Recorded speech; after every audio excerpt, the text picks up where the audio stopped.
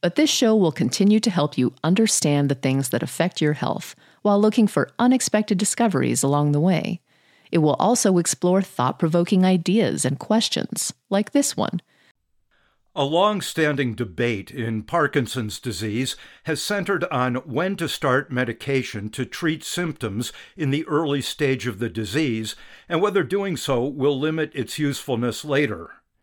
In this episode, Dr. Indu Subramanian of the West Los Angeles Veterans Affairs Medical Center discusses the current thinking on this question and dispels myths and misconceptions. She also provides some strategies for optimizing beneficial effects of medications and minimizing side effects such as blood pressure drops and gastrointestinal upset. She says the key is to have an ongoing dialogue with your doctor to understand why you're taking a medication, what the effects and side effects are, and to design ways to make the medication most effective and least troubling. Dr. Subramanian trained in modern Western medicine, but also became interested in and is board certified in integrative medicine, the intersection of Western medicine and traditional healing practices. When we spoke, she described why she believes that integrating the different approaches can be especially beneficial for people with Parkinson's. But first, I asked her thoughts on when people should consider first starting a medication for their Parkinson's.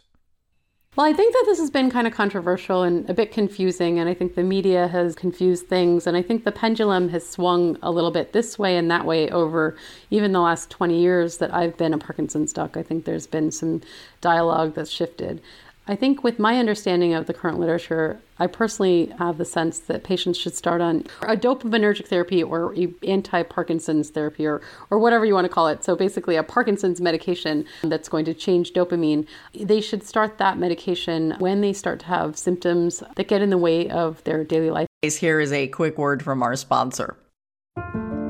We take this few seconds off to inform you, our valued loyal listener, about the best health and fitness podcast shows from the Nezpod studios. Join us as we give you the best of the best health and wellness updates you can rely on for the treatment of chronic health problems. Classic functional medicine back to basics health tips and special updates from the best doctors in the United States of America. Check out this health and wellness podcast shows. Explore Health Talk Weekly, Healthy Lifestyle Matters, Excellent Health Digest, Healthy and Free Daily, and last but not least, Weekly Health and Fitness Corner. Also, check out Nasty Boy CC, the truest story never told fiction podcast, for that real life on the go experience with the 27-year-old golden boy, who made our guest invite #1 list. He tells us about his story as it happens in real time and in real life. It's Nasty Boy CC, the truest story never told. Go get a load of that happiness, because happiness is healthy as we know it. Join us every week as we continue to provide you the best of health and fitness wellness updates from around the globe. Enjoy the show.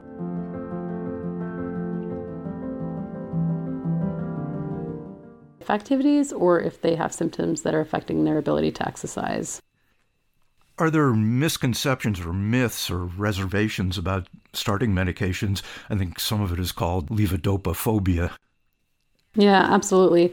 I think patients have really been sold this story that levodopa could be toxic, and we have studies that show that it is not toxic. In fact, it may be beneficial for helping brains to stay happier. And some of those studies are not very clear because people are moving better. They're able to do more. They're more connected with their daily life functioning. They're exercising more. We think that many of these things are beneficial for the brain too. So it's a little tough to control for those variables. But I really do think that there's been this sense that levodopa should be spared, kept in the back pocket until you're absolutely not able to move well, and really that there's a very limited time frame in which levodopa is going to be effective. And I think that those are really myths. I think that we have a sense that one should start levodopa when either their other medications are not functioning well enough to keep them exercising and living a full, good quality of life and do their activities of daily life well. So that would be when you would start levodopa. And I really think that this delay or keeping it in the back pocket until people are absolutely needing it, that really sets people several years, I think, behind, because what ends up happening is people don't exercise. Sometimes they get asymmetry of movement. I have a background in yoga teaching, and It's not fun to teach a Parkinson's patient when they're really having a lot of difficulty with that asymmetry of movement. And sometimes that asymmetry, because of untreated motor symptoms, can actually put the spine at risk. It can put the low back at risk. It can put the joints at risk. Some of these patients end up having hip injuries, knee injuries, shoulder injuries. And so really it's from not adequately treating motor symptoms. And so I personally think that exercise is medicine and that one should try to treat symptoms to help with symmetry of movement so that people can exercise well and keep moving. The sense that the timeline of levodopa is very limited is really a myth. I've taken care of many patients now for upwards of 20 to 25 years, and we can always use levodopa. We just have to adjust the dose. Sometimes early on in the disease, we're able to get away with less frequent dosing because buffering and storage of the chemicals that we're giving exogenously. As the disease progresses, the gut uptake can be different. The same amount of medication may not absorb as well.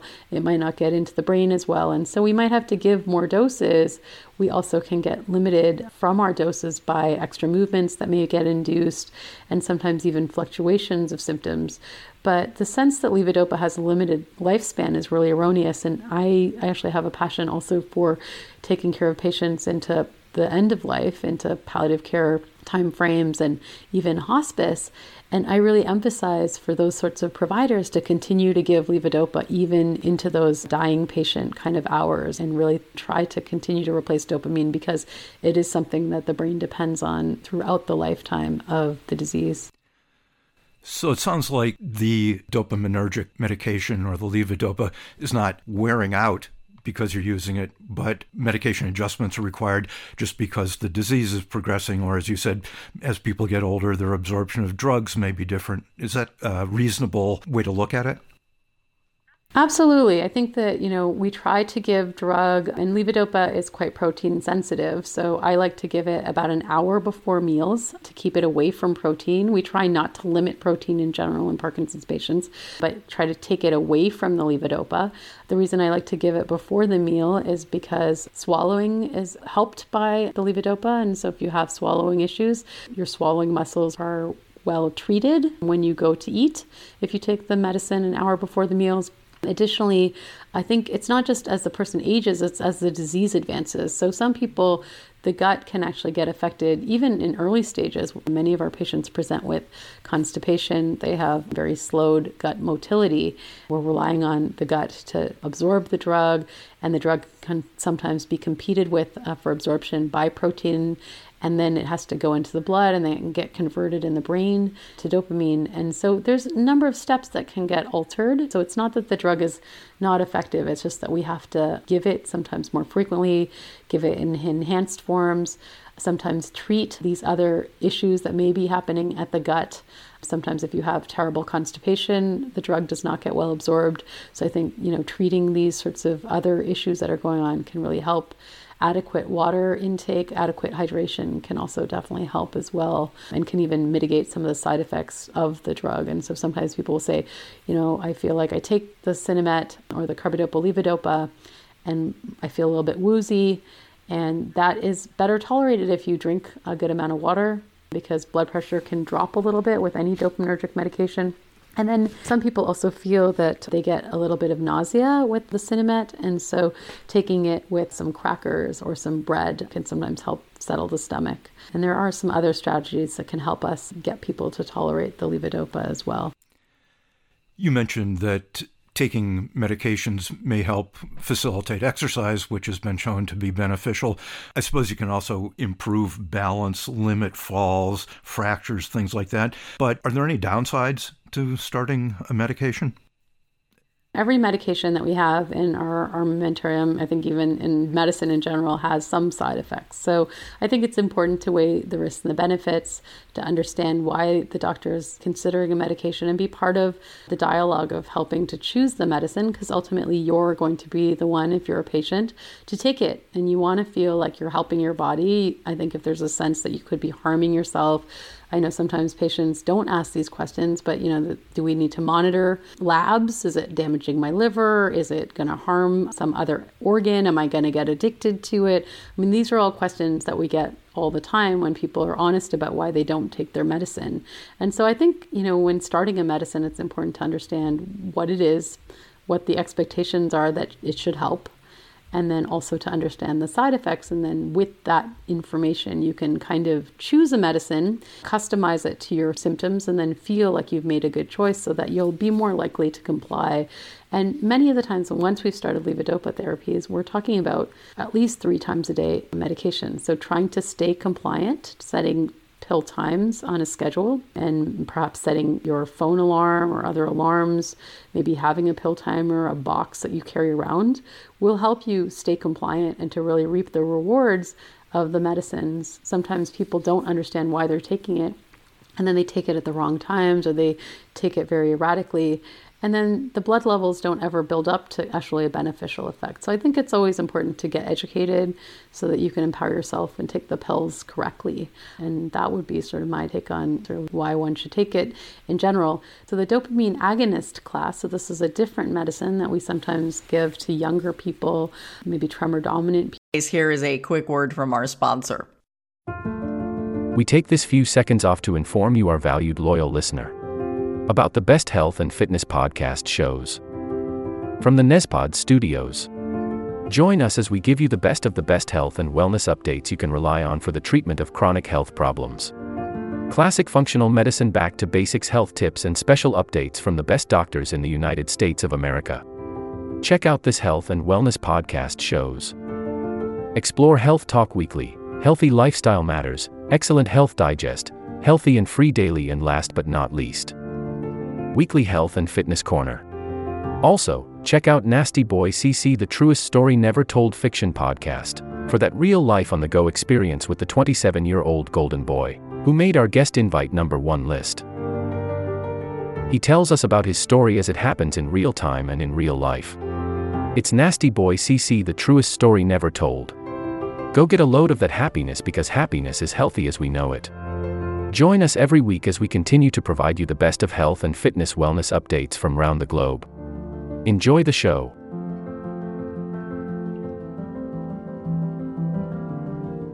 People who might be younger.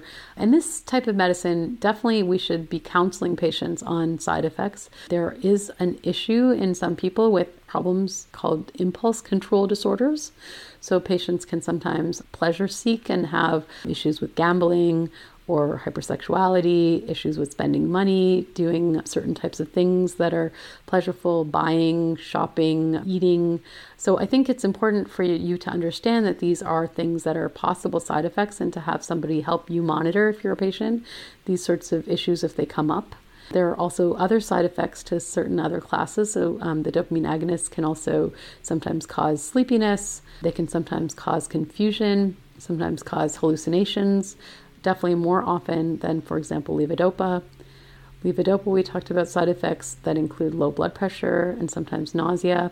Once you start levodopa, there seems to be an increase in the incidence of dyskinesia. So there's these extra movements that develop with Parkinson's disease therapy. My sense is that the things that cause dyskinesia are really how long a patient has had the disease seems to contribute.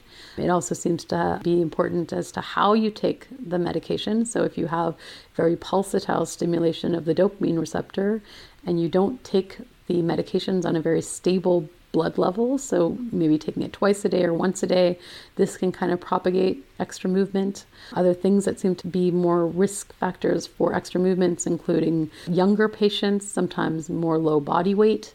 Women, for example, seem to have a little bit of a predisposition to these extra movements. This would not be a reason to not take the medication. I think that we still have an important role for levodopa, but again, I think this boils down to that education piece. So understanding that we have to take it multiple times a day.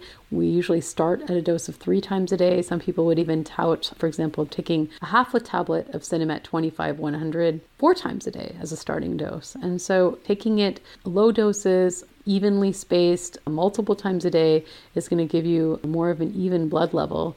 And then as you have the years of disease progression And time from starting the drug, it's going to be a matter of reporting back to your doctor about what's happening in the cycle of the day. And if there are gaps in terms of wearing off of the drug, where you feel like the symptoms of Parkinson's are reemerging, you might have to fill that gap. Or if there's extra movements that are happening, often at peak doses of drug, you might have to alter the medications as well. My strategy is to teach people, get them complying from the get-go with taking the pills away from protein multiple times a day, getting them on a compliant schedule where it becomes kind of routine for them to wake up at a certain time, go to bed at a certain time, exercise at certain times, and take their pills at certain times. Set times for eating too, hydrate well. So we have a very even lifestyle of taking all these types of things in. And I really feel like this type of healthy lifestyle approach where we have a routine every day can really help facilitate compliance and help people with their benefits of their medication. And then we come in on routine follow-ups and we report back about motor issues, non-motor issues, things like extra movements. And so you're constantly in a dialogue with the doctor or whoever the treating provider is, and then they tweak your medicines. And there's a constant kind of interplay between sometimes over time taking away certain medicines, sometimes adding certain medicines. We use certain medicines like entacapone, like rasagiline, to enhance the Sinemet sometimes. It's a constant kind of interplay with changing the medicines over the lifetime of the disease. Besides standard traditional medical training as well as advanced training in movement disorders, you have a background in integrative medicine. Is there any reason for people to try integrative medical strategies and delay dopamine replacement initiation? Or conversely, can they work well together? That's a really good question, and I'm glad you asked that. So I went into the study of some of these topics like yoga and mindfulness because I thought there was certain things that we did very well in Parkinson's disease treatment, but then there was this whole area of non-motor issues especially that we didn't have good treatments for. So I ended up doing a deeper dive in yoga and mindfulness and learned about integrative medicine, which is really the intersection between Western medical approaches and these other systems of medicine, including traditional Chinese medicine and Ayurveda and all kinds of things. So I ended up learning about this and taking a board exam. And I think at the end of the day, my thought of integrative medicine is literally integrating the best parts of Western therapies, which in Parkinson's disease, I feel like levodopa is a cornerstone of therapy. I really do feel like it helps people exercise and live a very healthy lifestyle and be able to reap the rewards of many of the wellness approaches that we hope to have them, including in their day-to-day functioning, things like yoga classes or getting out and socializing with friends, going for hikes, being with their grandchildren, being able to play with their grandchildren fully on the floor, throwing a ball in the backyard. All of these things really are going to help people with their health and with their holistic kind of approach to health. And so for me, integrative medicine is really this sort of old title was complementary and alternative medicine.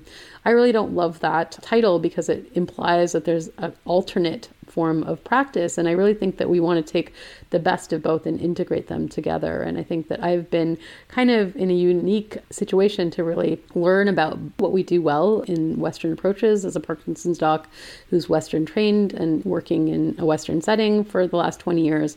But I also have great respect for some other integrative medicine approaches when it comes to the things that we don't do well in Western medicine for Parkinson's patients. Yeah, I think in the West, we sometimes think these are kind of hocus pocus, but people and cultures aren't going to fool themselves for 4,000 years on stuff that has no use.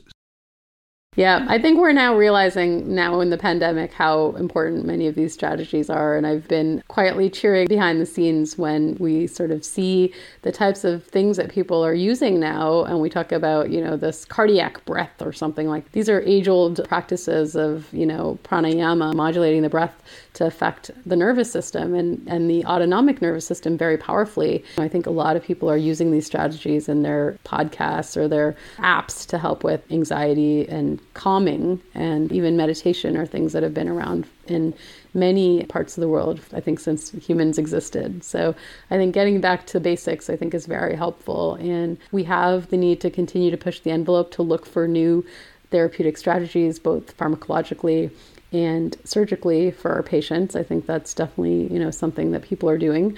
I'm spending my time learning a little bit more about these other sorts of systems of mind-body approaches that I'm really realizing can be very powerful just in my own life. When I've been worried through this pandemic, I really find myself gravitating to some of these things. And if you're not a meditator, if you're not somebody that's going to go to a yoga class, I think we can still take away some of these things just by getting out in nature, maybe going to the beach and watching the waves can be a meditation, going around trees and, inhaling the scent of trees, putting your hand in the earth and gardening a little bit, connecting with nature can be actually a very powerful mind-body approach. There are very many teachable strategies that one doesn't realize can be very effective in helping the body and helping the mind. And since these are two things that are so connected in a disease like Parkinson's, I think some of this can be very powerful. People can find on the Parkinson Foundation website Mindfulness Mondays, so they can participate in or get introduced to some of these things if they wish. Well, I really appreciate it. It's a kind of wide-ranging topic, and you've brought in some parts of it that wouldn't normally be associated with when do you start medication, but it all sounds good. This will conclude the episode. Thanks for tuning in. If you like what you hear, please leave a comment and subscribe. Thank you. This will conclude the episode. Thanks for tuning in. If you like what you hear, please leave a comment and subscribe. Thank you.